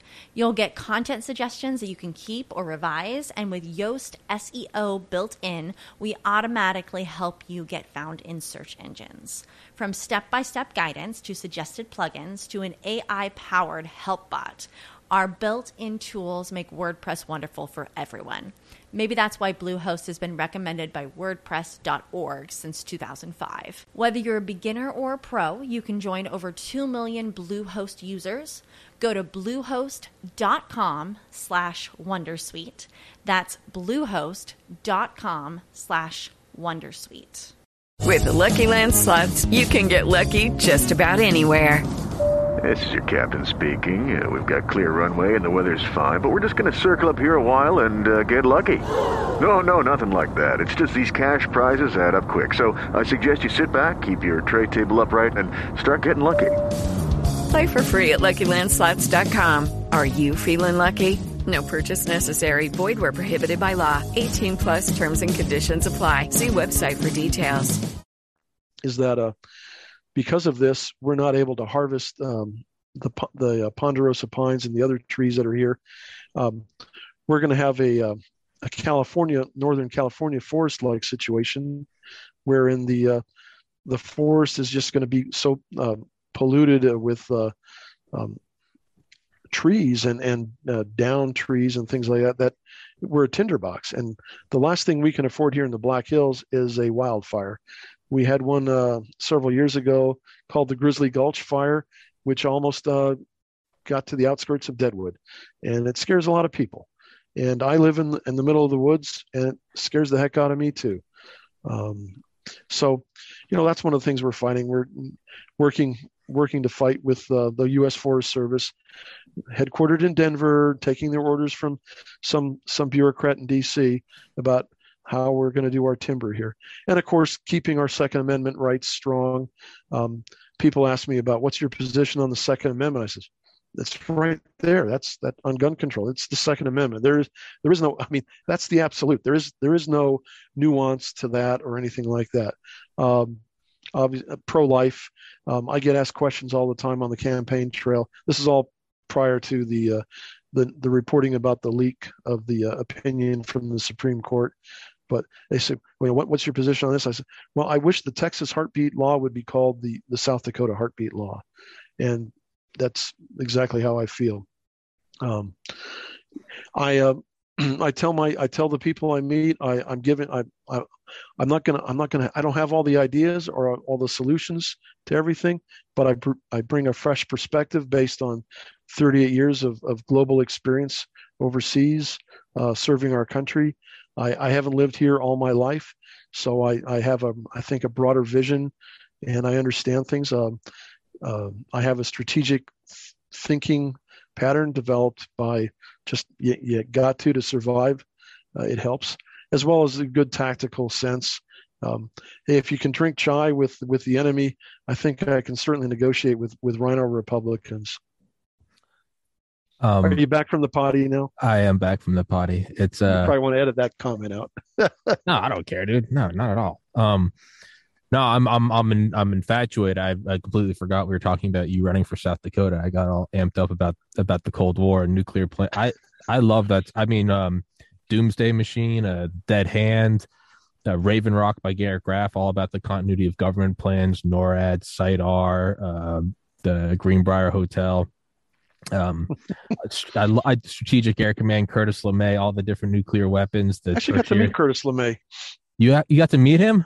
Yeah, I mean, he was in a wheelchair. He was pretty, old. I mean, this was like a year or two before his death. Okay. But I mean, it's like meeting one of the 12 apostles. I mean, it was extraordinarily reverential, and the sink sack at the time was Richard Ellis, who was if you know your history, he's a famous World War II B-24 bomber pilot, won the Distinguished Service Cross, and he was cut from the Curtis LeMay cloth, and it was I remember when I got called to his office one time, I was like, oh my God, my life is over. And he wanted just to say thank you for a job well done, which is the way LeMay treated his troops. Mm-hmm. And it was important. So yeah, I mean, and been to Raven Rock, AK Site R, and I'm so jealous. No, it's I did a joint pollination tour with the joint staff, the J5, and I learned all about continuity of government and all the assorted categories they're in, and I mean, some of it when you neck it down to the last line, it's pretty eye-watering and eye-opening and scary. I don't want to go there. I don't want to be that. And, and when we went into Site R for an exercise, I had to live in Site R for 2 weeks. So cool. It was no, it wasn't. I love it from a historical standpoint. That's what I mean. It was cool historical. It was cool historical. And this is way before 9/11. This was back in the late 90s. But it was like stepping back in time because it was still under caretaker status. So we had to get special dispensation to utilize it. And it was literally like Ozzie and Harriet furniture. I mean, go to Nick at Night, folks, watch My Three Sons or something like that. And you will, I mean, it was like, but after 9/11, it got a huge infusion of cash, I heard. And it's an interesting place. It's a good capability that the U.S. has. It's still very vulnerable, obviously, to a big, gazillion megaton burst weapon. But so I like those things in the way that I like D-Day. Like no one in the right mind likes it. I love the historical value of it, the logistics, I don't like it. It's in the same way. No, if there's a nuclear war, I want it to land on my forehead. I don't want to be in one of those fluorescent lit bunkers a mile underground eating MREs and scrubbing your own air. Like, I like NORAD because I like the engineering aspect of it. The double vault, the 90-degree blast doors, the huge springs. Yeah. The made out of an ingot of steel, the electromagnetic or the EMP shielding, the reservoirs. Like, that's all interesting to me. The continual, like the backup, the tertiary, all the different communication systems. I love all that stuff. I would never want to actually be part of, but it's something unique, right? No one ever. You have your rainy day fund. You never want to use your rainy day fund, right? You have money for when the bad thing happens, but you have to have it. But that's what I love about that stuff is Raven Rock by Garrett Graff. I think it's one of the best books ever written. It covers from like starting with FDR, how like the first bunker that it had to be a ramp so you could just glide down it, all the way up through whatever was the most recently declassified thing. One of the things they talk about was the idea, well, could you just keep scaling up nuclear weapons? Couldn't you just get them bigger and bigger, right? Tsar Bomba was 57. It was scaled to be 100. There's actually a plan for something called the DUC, the DUCC, the Deep Underground Command Center, which was supposed to be 3,500 feet directly below the Pentagon. And it was rated to survive a 300 megaton airburst or multiple 100 megaton bunker busters. And I know that sounds like someone that doesn't like you're getting the numbers wrong. I've reread no, that page 100 times because I'm like, this sounds like a second grader wrote it. No, 300 megaton, so 3 times our bomba or multiple 100 megaton bunker busters. And they never built it because I think LBJ squashed it. He said, why would I want to like rule over my own tomb? But no, it's all there. Back to what we're saying about modern day. It's all there. Eric Schlosser says in Command and Control, he gets to the end of it and he's like, we have these sort of illusions that the threat of, there's no more duck and cover drills. We don't really engage anymore because the Soviets are gone. But he was like, all these silos, they're still there. They're still manned and they're still ready to go and they work. It never went away. It's just, it feels like it went away because tear down this wall and it all comes apart and we did it. It could pop off today and in 30 minutes, or SLBMs, they could be here in 4 minutes and it'll be over. Where you live, I get a little while longer. What do you? Oh yeah, well, you live on the East Coast. I do. I'm in Maryland. I'm dead. I'm dead before I know it's launched. But you're dead too because you're in the ICBM sponge. You're out there where they're going to soak up the ICBMs. The nearest ICBM field for me is western Nebraska, south of me, and from F.E. Warren. There are no more. Ellsworth doesn't have any more missiles. In fact, they have a national park or monument of the Minuteman missile silo and the command silo type thing. So it's right on the interstate. You can easy to get to, easy on and off access, just on the other side of the Badlands. Well, if the B-21s are going to be by you, right? But the prevailing wind goes the other way. So yeah. Well, regardless, the point is, I get you. I got you. But yeah, and the thing of like the PSYOP plans. I mean, I think Eisenhower talked about that with JFK, like the day before he was inaugurated. He brought him into the office. He's like showing him everything. He's like, and this is the most important thing you need to know. And he picked up the phone and he said, Opal 3.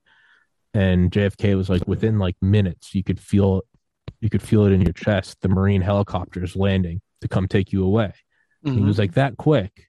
And Eisenhower was like, I think he was like, I will not commiserate with you. He said something along the lines of like, I will not commiserate with you. Like, you need to understand it's seconds. The plans are already made. You don't have time to think about what are we doing.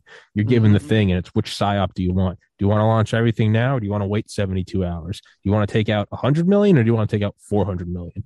It's all the gears start turning. There is things have been put in motion that you can't stop. And again, you look back and it's Eisenhower, it's JFK, it's black and white. All the mechanisms are still there. And we're flirting with this monster. We're a world that we went cold turkey in 1991 from heroin. And that we'll call that the nuclear arms race. And now it's 2022. And we're going, it's been 31 years. Why not party a little bit? I'll take a pill. And you've got your friend, your sober companion going, dude, you've been clean for 3 decades. You've got your life back together. You got a wife and kids. I'm not letting you do this. And it's like, dude, it's just a little bit.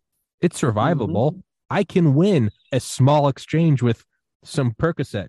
No, you can't. You cannot win a small exchange with nuclear weapons. It's just a little tactical weapon. It's just a little bit. What will one hit do? It's the end of the world. And if you can't tell, I get very focused in on this, but yeah, no. we'll shift it. We've had more since the end of the Cold War. We've had more nations that have acquired either confirmed or rumored nuclear weapons, and the scary thing about that is, so the Soviet Union, the Russians, they're adherents to the MAD doctrine, and that's good, and we sort of there's that understanding. The British and the French have their nuclear arsenals, and they're adherents to that as well as we are. But now you got the Indians, and you got the Pakistanis, and rumors to have the Israelis, and if Biden has his way, then the Iranians.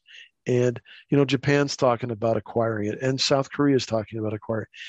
And the thing that scares, me when I used to think about these things as part of my job is especially this pollination tour in the Joint Staff in the J5 is what is the command and control structure of the Indian nuclear force? I mean, how do they go about doing things? I mean, we have a pretty good understanding of the other nations that I just mentioned, the big ones, France, Britain, the USSR, ourselves, even to a good extent, I think China. But India and Pakistan, we don't have a clue. We don't know if they have a Cheyenne Mountain or a Raven Rock or an Omaha or a duck or and what's the process? What's the procedure? I mean, we understand, the president will be, sir, X country has just launched a nuclear attack. The first warheads will impact at these targets, these locations in so many minutes. What are your orders? In comes the guy with the briefcase. He opens it up. He pulls out the book, and it's an awesome book. And it's he flips to the appropriate tab. Country X, and sir, you have options A, B, C, D. And I'm just making this up, folks. I don't know what I'm talking about. And but and then the president has to, as Eisenhower informed Kennedy, you've got to make the decision. Like, do you want to go red, blue, yellow, green? I mean, pick your color scheme, because they're on the phone or on the computer or however, and they're getting ready to deliver the presidential commands down through the food chain, down to those Minuteman launch silos, down to the Ohio class submarines, underwater somewhere in the Pacific or the Atlantic, or to the B-52 guys up in Minot, North Dakota, that are still nuclear capable, and say, hey, we're executing major attack option, whatever, or selected attack option, whatever. So, and it's going back, and then they're doing this while the Secret Service guys are basically walking the president, or carrying the president to Marine One to get to either Air Force One or whatever's available on the ramp at Andrews, because we have to maintain continuity of command and control, continuity of government, and it just if the American public knew how well we do this sort of stuff, at least on a good day, you should all be really proud. The thing is that we know how we do things. We have a good idea how the Russians do things and the Chinese do things, but the Indians and the Pakistanis, not so much. Same with the Israelis, and God, the Iranians. I mean, Mullah, crazy Mullah gets a wild hair, and he goes, we're gonna nuke Israel, and I mean it starts a cascade of events and decisions that have to be made instantaneously. It's not like we're going to have a consultation meeting and we're going to do this. I mean, Eisenhower was exactly correct, and and these decisions have to be made. And so when I hear, the Biden regime telling me that the adults are back in charge and everything, I shake my head going, I don't see any adults. I see a bunch of play actors with an agenda, with a narrative that they really don't, I think, grasp the seriousness and there ain't no walking back from some of these things that you're proposing to do. You instead of feeding the Ukrainian monster, and I'm trying to bring it back to the original question and subject, is and I'm doing a lousy job. No, you're doing fantastic. We need to we need to host negotiations, and not let Zelensky and Putin do it through their intermediaries, and then one or the other gets upset and then says, well, we're not going to do it, and fighting resumes with all the bad impacts that has. Is like, no, we're really concerned and we're going to do stuff, and of course we've lost a lot of that credibility and the ability to influence events, because we're going to sanction and we're going to send you these weapons and we're going to send you this, and Putin needs to be eliminated. I mean, this sort of stuff is just insane. It's just not good. It's not good. So as not to be selfish, because I will sit here and just I'll be like, forget South Dakota. Tell me more about the psyops and the nuclear targeting, because this is anyone that watches this podcast knows that they're like, oh, this is part of me is like, okay, I know he's former CIA. He's just baiting me, and he's got a portfolio on me. He's like, talk about nuclear weapons, and this idiot will lose his mind.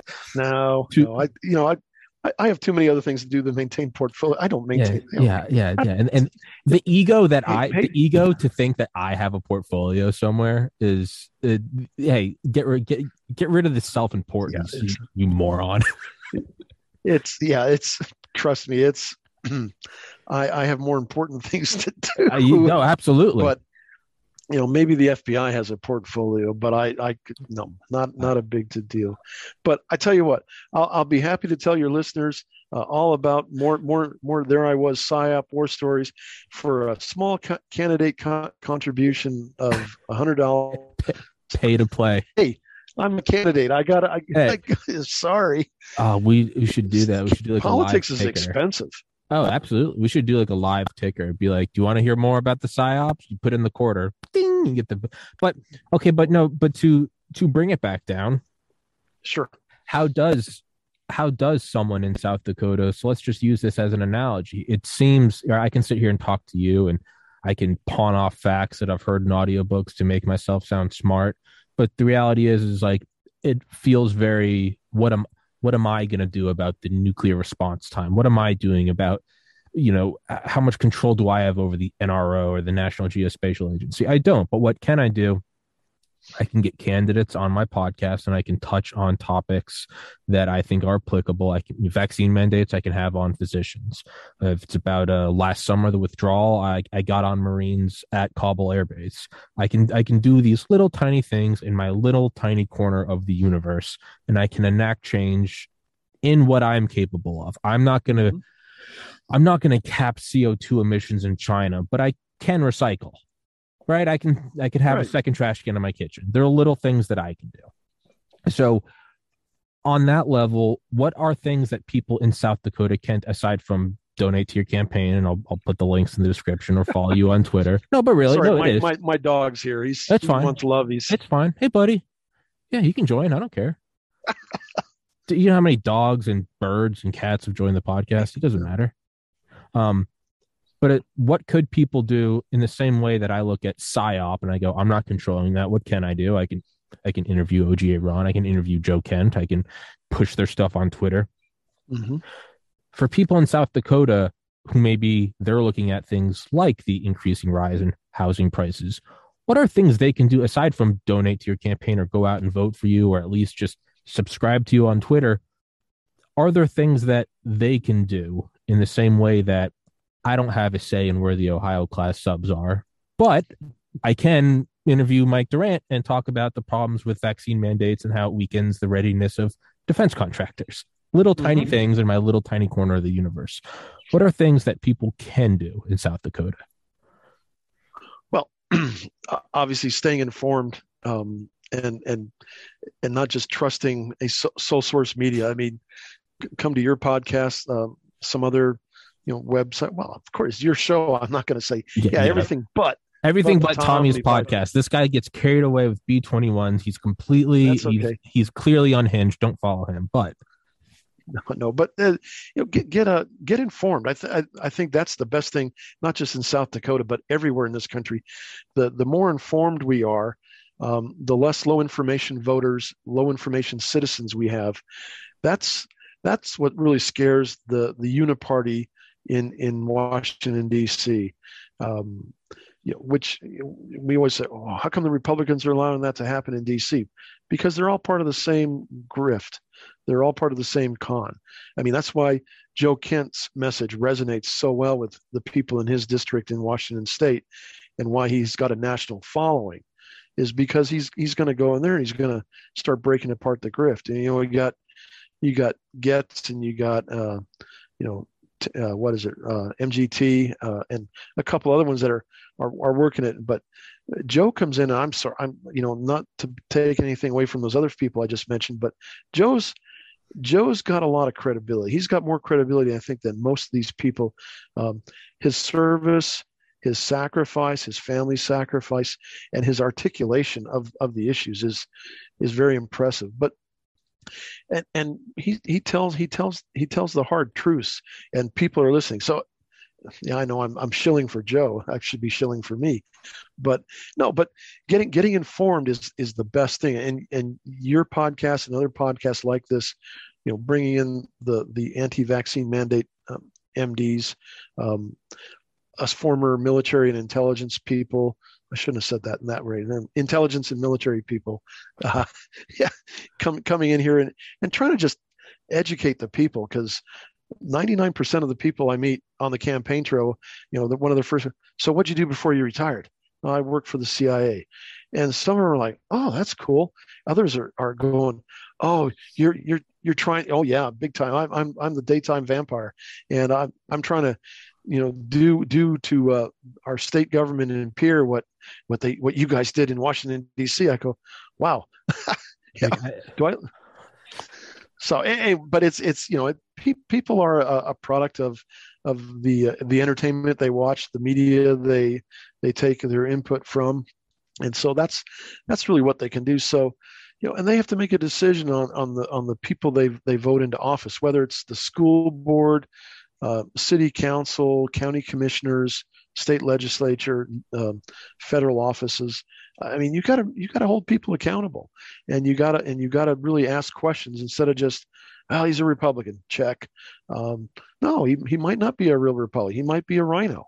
He might say he's a Republican, but is he really? Let's look at what he's. Oh, he's in favor of tax increases. Well, that's really Republican. Oh, he's in favor of government provided housing or government provided health care. That's not real Republican. So we got to work on that. So I think that's what people can do, not just here but everywhere, is get better informed, and because most the politicians are counting on you, the American public, to not be so bright, to not ask too hard of questions. They're going to regurgitate some social media meme slogan that you've heard that's all the rage, and you're gonna like rah rah rah, and they're some marketing execs put together a couple of good bullet points, but when you stop and think about it, going, huh, what have I just heard? What does that all mean? I mean, I'll give an example. So our local congressman, who I support, but I'm not like embracing, but I support him, is he came to Spearfish, which is the big town here in our district, and he held a little coffee, if you will. He wanted to meet people, and was hosted by the local Republican Party, and so he got asked a lot of questions. And the lady before I spoke, she asked questions about, will you support a repeal of the AUMF, the authorization to use military force, and not implement another one for any. This is all just right before the Ukrainian-Russian thing kicked off. And will you pledge not to support another AUMF for U.S. troops to go into Ukraine? Because that was a lot of talk was going on back then. Will you instead support a declaration of war? I mean, let's get yourself on the record. And he, oh my goodness, Dancing with the Stars should have recruited him. I've never seen such good tap dancing. And so she kept trying to re-ask the question, and he kept avoiding any sort of answer. And because he's from Washington and we're just a bunch of rubes in South Dakota, his responses to her were sort of condescending. Yeah. Introducing Wondersuite from Bluehost.com, the tool that makes WordPress wonderful for everyone. Website creation is hard, but now with Bluehost, you can answer a few simple questions about your business and goals, and the Wondersuite tools will automatically lay out your WordPress website or store in minutes. Seriously. From there, you can customize your design, pick your brand colors, and add blocks. No custom theme or coding required. You'll get content suggestions that you can keep or revise, and with Yoast SEO built in, we automatically help you get found in search engines. From step-by-step guidance to suggested plugins to an AI-powered help bot, our built-in tools make WordPress wonderful for everyone. Maybe that's why Bluehost has been recommended by WordPress.org since 2005. Whether you're a beginner or a pro, you can join over 2 million Bluehost users. Go to bluehost.com/wondersuite. That's bluehost.com/wondersuite. With the Lucky Land Slots, you can get lucky just about anywhere. This is your captain speaking. We've got clear runway and the weather's fine, but we're just going to circle up here a while and get lucky. No, nothing like that. It's just these cash prizes add up quick. So I suggest you sit back, keep your tray table upright, and start getting lucky. Play for free at LuckyLandSlots.com. Are you feeling lucky? No purchase necessary. Void where prohibited by law. 18+ terms and conditions apply. See website for details. So I got upset, and I looked right at him, and I said, all right, just explain to me the strategic significance and the national security significance of Ukraine to the United States. I mean, why should we here in South Dakota care?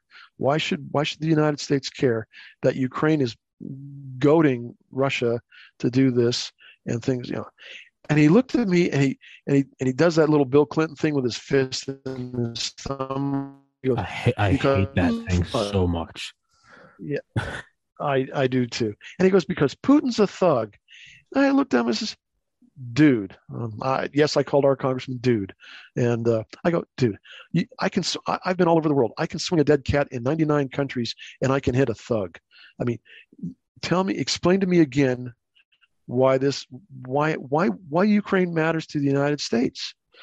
Well, because Putin's aggression and this and that, and I've gone, you're just repeating, the hype from DC. There's no independent thought. I mean, he's great on farm issues. Don't get me wrong, but when it comes to national security stuff, he's a babe in the woods. And I looked at him and says, look, I just did 38 years, a lot of it overseas, and I've got skin in the game. I've got a son. I've got a daughter. I got a son-in-law. Do you have any skin in the game? Well, Putin's a thug. I go, no, dude, that's not a good answer. And we went on for a couple more back and forth, and finally I got to answer some other people's questions here and later this other individual came up who happens to be my current opponent for the open seat here, and he says, "You were very rude to the congressman." I go, "No, I wasn't. I was respectful. I was just aggressively questioning him. I mean, if you think I'm rude, well, fine. Your question was basically you played roll over, tickle me Elmo. You were like a little puppy dog. You fed him a softball question, and he gave you a softball answer, and you walked away like a puppy that got his tummy rubbed. So yeah, no, and I would encourage everybody when you meet your political leadership, the government officials, whether they're appointed, elected, or what, be polite. Don't do a Maxine Waters, type of screaming, yelling at them, but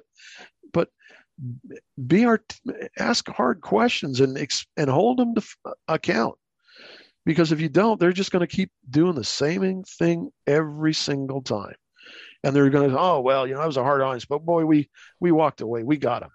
So yeah, no, you really have to. If you don't, you're not part of the solution. We've got to hold our political leadership accountable. And if they feel it's too hard to answer the question, well, you don't have to run for re-election. Or, I understand that the city has a great retirement plan. Maybe you ought to take it. Yeah. If you can't, if it's too challenging to answer the question, then how in God's name are you going to be able to take on a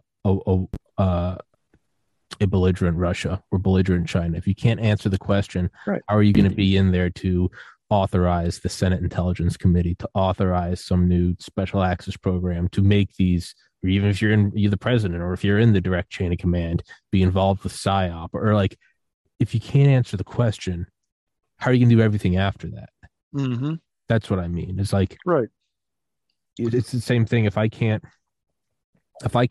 interview you and be respectful, how can I do that with a president?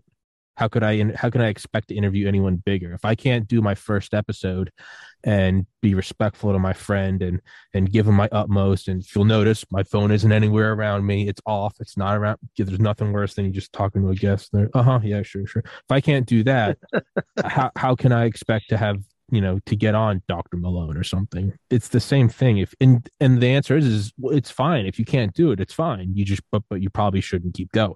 No one's making you do it. With that though, what would, just kind of as a personal question, what are your thoughts? Do we completely just leave Ukraine? And full disclosure, that is kind of my opinion. I think it's terrible. I've interviewed Ukrainian refugees, but I've never heard an answer other than, like you said, well, Putin's a thug and we stand for democracy and liberty. And it's like, dude, I get that, but like, what is the actual answer? Is this 100% NATO aggression that caused this, or U.S. biolabs, or is there some wrong on Russia's side? This is just me asking you. This is kind of independent of everything else. Well, Ukraine's been a pebble in our shoe, the U.S. shoe since its independence. Okay, and it's been a mess, and it's I've heard all sorts of descriptions, and like you, I feel for the average citizen of Ukraine. They're in the build up to this, their government kept denying that it was going to happen, and the people were walking around like, nothing's going to happen. My government says it's okay. And then it happened, and refugees are flowing into Poland and Romania. It's terrible, and then the people suffer, and people are dead, and their homes are destroyed, and their livelihoods are destroyed, and that's terrible. But we're not the solution. And Zelensky, I got to give credit. His media advisors, he's got a great team. Oh, he's got a great team, and he plays us like a Stradivarius. Oh yeah. I mean, when I say us, again, I'm talking about the Western audience, and he's not the leader we think he is. I mean, I've had retired senior agency officials who used to carry the presidential daily briefing book and do. Oh my God, he's like Churchill. I've gone, really, dude? Are you serious? Are you a fanboy or what? Didn't he just buy like a $34 million home in Miami? Shh, we're not supposed to talk about that. Oh, I mean, well, isn't he just like you and me? It's like a Marvel movie. They're really. It is. Isn't he worth $1 billion? Shut up. Aren't they? Yeah. Isn't the Azov Battalion? Aren't they actual white supremacists? Shut up, Nazi. Wait, hold on. Because 2 years ago I was a Nazi for supporting Trump, but now if I say Slava Ukraine, it's okay. But it's all about virtue signaling and things. But the thing that bothers me about Ukraine is that nobody's really like, stop. What are we doing? What do we want to achieve? What's our end goal? What's the desired end state that we want with Ukraine? Do we want full restoration of Ukrainian territorial integrity before the Russian occupation of the Donbass and the Crimea and things like that? Or is there some sort of adjustment of borders that needs to happen so everybody walks away reasonably unhappy or happy or like, okay, that's because I don't want to keep destroying my country, and I don't want to keep destroying my armed forces. Let's do something. But there's none of that going on. It's we're just shoving more wood into the fire being Ukraine and wood being weapons for we're gonna fight Russia to the last Ukrainian. Well, I don't think that's the solution, and because eventually I mean, you can war game aside. We keep talking about the Western nations, we're going to supply you with this weapon system, this tank, and and things. Well, tanks travel on flat cars or low boys towed by by semi tractor trailers, and they're chugging along the Ukrainian railway coming out of Poland or Romania, or on the road, and they're in a loose kind of convoy because, hey, we're in Ukrainian territory, it's all good, it's all friendly, and well, we're coming up here at like 20 kilometers in, and we're all the U.S. or Polish or whoever drivers, we've taken off our uniforms and we've put on some civvies, and we'll do the transfer, of the equipment. Well, hey, here's the keys. Have fun, and keep driving to wherever you're driving the stuff to, and the Russians will come over and start wiping out these convoys, and all of a sudden we've got dead Americans. I've got to go to Dover and look at my watch and pretend to hold my hand over my heart. And oh my gosh, what am I going to do? Well, he's given me the reason to do what I've been trying to get us to do. And Pelosi will get up there with a bottle of vodka, and she'll be or whatever she's drinking that week, and she'll be talking about the merciless massacre of the evil Russians, and the innocent Ukrainians, and the American patriots who died protecting Ukrainian independence. Like Ukraine is some bastion of sweetness and light. I mean, it's an extraordinarily corrupt country, and it's not a country with a lot of history. I mean, there are Ukrainians. It's an ethnic region, but I mean, Ukraine hasn't been. This is, I think, the longest they've been independent. I mean, the landmass of Ukraine has been divided historically between Poland, Russia, the Ottoman Empire. It goes on and on and on. So it's like, you guys, I got it. You want your independence? Great. You want to pretend you're a Western democracy? Knock yourselves out. But don't sit there and keep kicking the Russian bear and asking for things is going to piss off your neighbor.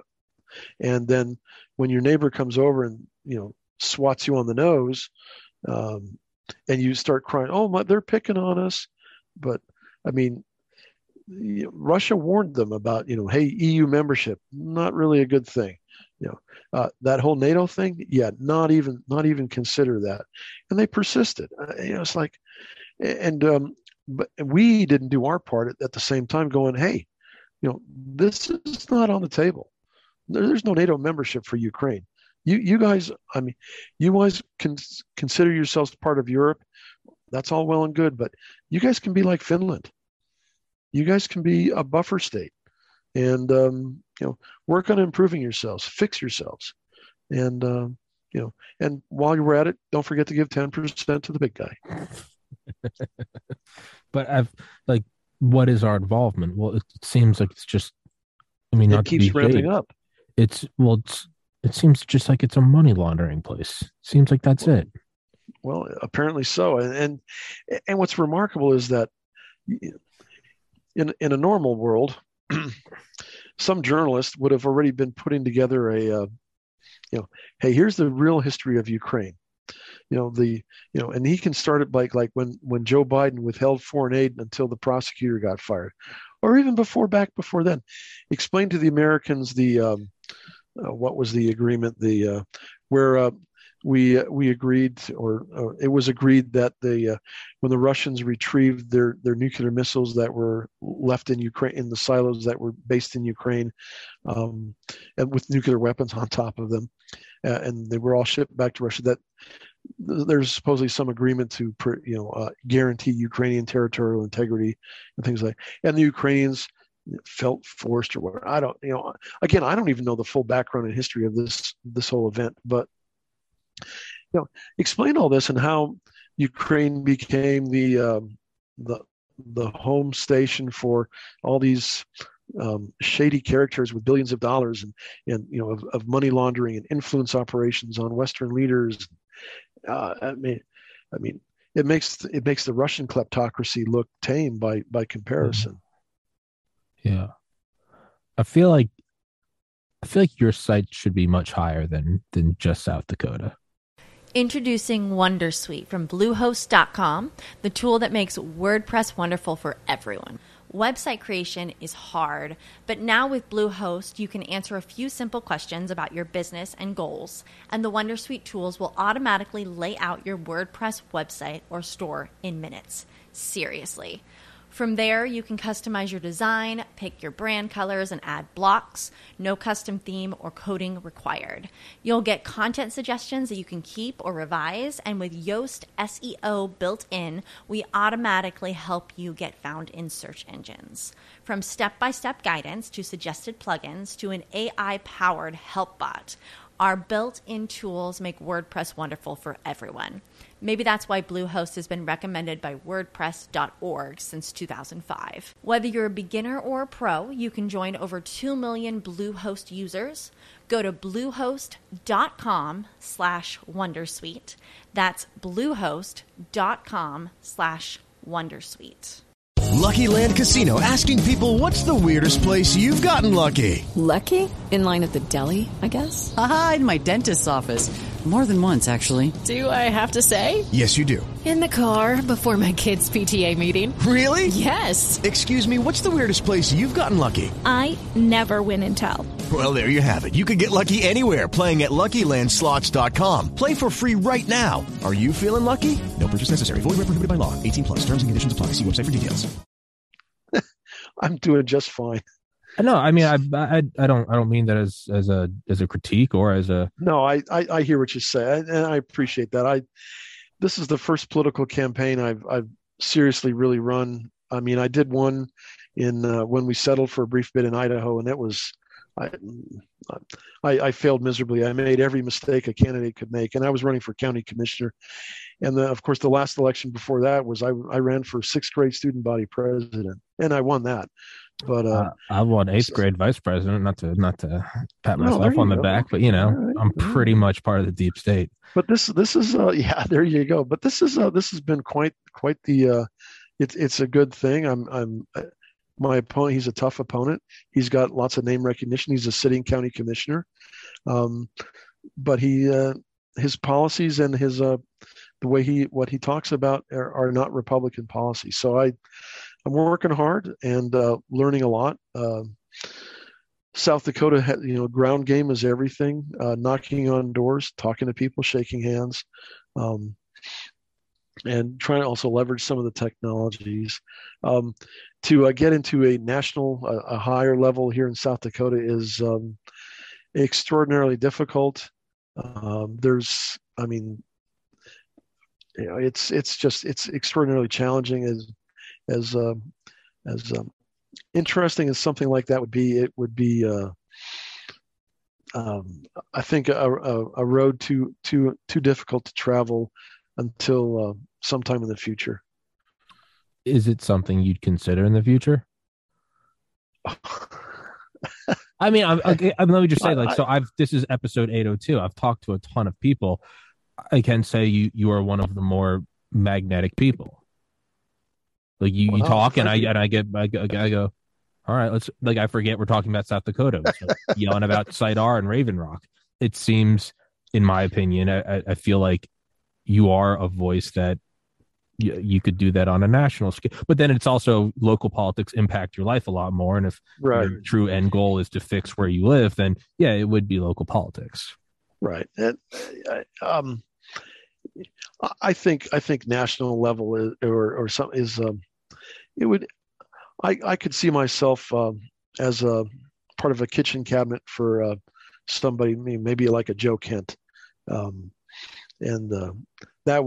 That I think would be a better fit in my wheelhouse, and I could, keep my local roots and help Joe articulate, or not that Joe needs any help articulating his message, but help him carry that message out. So, by the way, I've been endorsed by Joe Kent officially. I saw that. I think yesterday I saw it. I was pretty. I was like, wow. Pinch. I couldn't believe it. So I know. I saw, and I will have everyone know I got to meet Joe Kent, and I did get it on video of him saying I endorsed Tommy's podcast. Now, does that hold any weight in any rational no? Does that hold any weight in any meaningful way? Absolutely not. But I just want to throw that out there too, that I'm also it's a great boost because you think you're on the right track. I know. So I guess kind of last questions, and we will do another episode, and I guess we'll focus more on South Dakota and actual policies and things. I know I got carried away with that's okay. It's your show with nuclear targeting. I get excited. But I mean, I had on Dr. Malone last week or the week before. I think we talked about vaccines for maybe 2 minutes. We ended up talking about like the Dulles brothers and the CIA and like dark banking and oil and all that stuff. Just went way off into the weeds for like an hour and a half, and was like, anyway, yeah, vaccines. But so as someone that, do you think that the Strategic Defense Initiative, do you think that ever actually went? I mean, I know a lot of it, 99% of it was a bluff. I have watched several documentaries tens of times each with Lieutenant General James Abramson. I know that they were developing like particle beams and gallium arsenide chips. It's been almost 40 years, not quite, like 35 years. Do you think that actually ever matured into anything, or is mutual assured destruction really the hammer at the end of the day? Can you really, as LeMay would say, 1% of bombers will always get through, and when it comes to thermonuclear weapons, that's all you need. Well, yeah, it's just like terrorism. You just need one successful terrorist attack. One, yeah.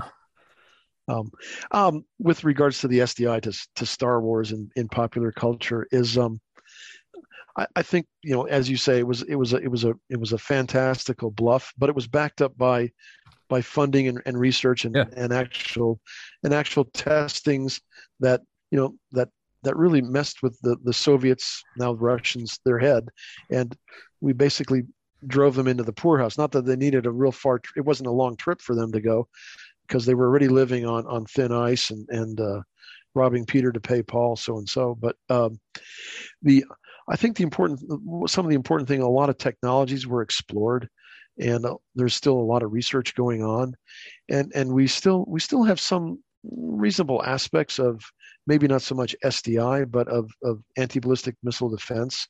We've worked on the THAADs.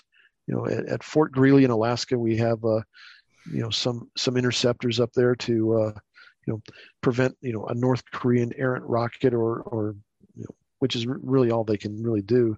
I mean, it's terrain-based or land-based anti-ballistic missile defense is challenging. Radars discerning between an actual warhead, a decoy, the ash and trash that comes off the booster, the post booster vehicle, that sort of thing.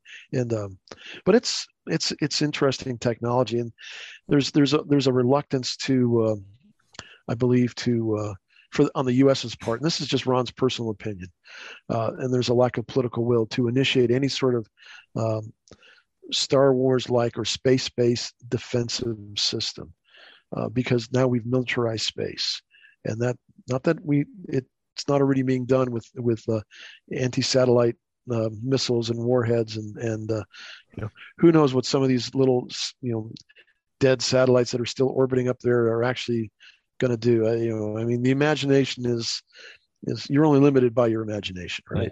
Yeah.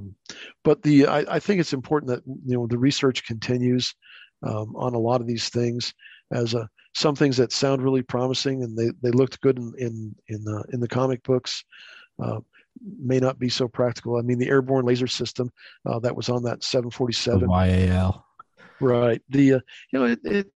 Yeah, good thing, but I mean, oh my God, the power generation required for that, and then the targeting and the diffusion within the atmosphere, and so, all sorts of issues I'm sure came up. But research on that stuff continues, because I mean, there's just something about the speed of light that is exciting. I mean, even for a hypersonic weapon, yeah, exactly. So it's good. So I think it continues. The challenge is that. Does that research have enough funding? Does it have enough security? Because the last thing you want to do is have some crazy loon come out of area, pick a number, saying, "Oh my God, we're doing whatever we're going to do a moon-based laser." Not that we're doing that, folks. We haven't been to the moon since the early 70s. Yeah, something like 72. that. 72. Thank you. So yeah, it's it's an interesting thing, but if it ever does get implemented, it would throw off everything. As we say, mutually assured destruction right now is still it's the balance of terror, and that's a sad way to describe it. But if we suddenly had the ultimate defense, what's to prevent a crazy leader from saying, well, we can eradicate these, the bad Chinese and or the bad Russians, or the pick your bad guy of the week, and we're fully protected. Yeah, it would give a feeling of omnipotence that may not be in our best interest. Yeah. I mean, maybe some defense is good, but a total defense, I know this is going to sound radical. I mean, you scare the other side into doing something irrationally before you fully field your total defense. Exactly. You, who was it? Was it Richard Bissell? One of these guys promoted an idea of like, we actively let the Soviets fly over the United States, like we were doing with Gary Powers and the U-2 and the Open Skies Treaty. Yes, the idea was like, you see what we have, you can see what you have. And it is, well, that was kind of Reagan's whole problem, right? Like the first time he visited NORAD, it was like, there's nothing we can actually do. And he's like, well, you'll survive. But he's like, but there's nothing we can. Well, no, I mean, the Sprint ABM, right? That was 0 to Mach 10 in 5 seconds. Like that ABM, then the even crazier one, the Hybex missile, which was, I think it went through 400 Gs. It was like 0 to Mach 10 in like half a second. Those worked. They had like a neutron bomb, and it would render the incoming ICBMs inert. But we only built like one of them. And it was argued that even during the construction of the ABM site, the higher ups knew that it was going to be scrapped. It was a bargaining chip. It was showing the Soviets, look what we can do. And so we were able to implement the ABM treaty and then the SALT I treaty as a result from that. So you have to be able to, and yeah, on one side you look at it, you go, what do you mean we don't want the perfect shell around us? The reality is mutual assured destruction has worked. And that's probably the hardest pill to swallow. But the reality, an armed society is a polite society. Fences make good neighbors. Right. Well, hey, when Ron and I both have revolvers to each other's heads, what a surprise. We treat each other well. Right. Yeah. It's so, yeah, on one side, I really like to imagine that it works because, yeah, I mean, you look at hypersonics, you even look at reentry speeds. I mean, speed of light around the circumference of the planet 7.5 times in a second. Get out of here, hypersonic. Kiss my ass. But it's, yeah, I mean, yeah, even something like the YAL, that's maybe something you'd have flying around with Air Force One. You're not going to have a fleet of them. You're not going to have some Operation Chrome Dome thing. Right. But it's the imagination. I like to imagine that there's some SDI, something going on. I'm sure Dale Brown will write about it in one of his books. I hope so. I've had on Richard Rhodes several times, author of Making the Atomic Bomb, and I've tried pushing him to write a book on Star Wars. It's like there's nothing there, and I'm like, don't crush my heart. Lie to me. Tell me it exists. Tell me that's where all the trillions have gone. But Mr. Moeller, thank you so much for coming on here. We will, like I said, we'll absolutely schedule another one, and we'll focus more on South Dakota. People are watching this going, what does this have to do with South Dakota? Shut up. Listen, I'm talking about Cheyenne Mountain. I know it's not in your state, but you need to learn about the ICBMs now. But I'm happy we had this discussion. I thoroughly enjoyed it. Thank you. So did I. I will put all of your links in the description. If you could just text me any links you want, and I'll just copy and paste them right in there, as well as your Twitter. I'll put that in there. Be happy to. Thank you so much for coming on. You have any closing thoughts? No, again, thanks for having me. And folks, remember, we are our own saviors. We are our own lifeguards. It's taken 50 years for our country to get to where it is today. And if we don't, we need to start taking it back today. And it's going to take a while. It's not going to be instantaneous. So we need to work hard and step up. Don't be afraid to step up and get involved. Absolutely. Yeah, it's not, no one's coming. No, nobody's coming. It's true. There's no one coming. But there's a beauty to that. There's no one coming. So stand up and start it. And it's great. But with that, Mr. Moeller, thank you so much for coming on here. Thank you for entertaining. Thank you for entertaining my ramblings. And if I didn't have a file before, we have a file now. And I've got close enough with now you. I've had on nuclear bombers. I've had on guys in nuclear subs. I've had on someone at the Pantex plant that assembles the nukes. I haven't got on a silo guy yet. Maybe once I get the silo, then I'll get the knock on the door. But I'm playing a game of bingo with continuity of government. I'm like, come on, just give me the knock on the door, bring me away. So thank you so much. And everybody else out there, God bless America. Thank you so much. I'll text you. We'll set up another episode. Until next time, thank you so much, sir. Hello, it is Ryan, and I was on a flight the other day playing one of my favorite social spin slot games on ChumbaCasino.com. I looked over at the person sitting next to me, and you know what they were doing?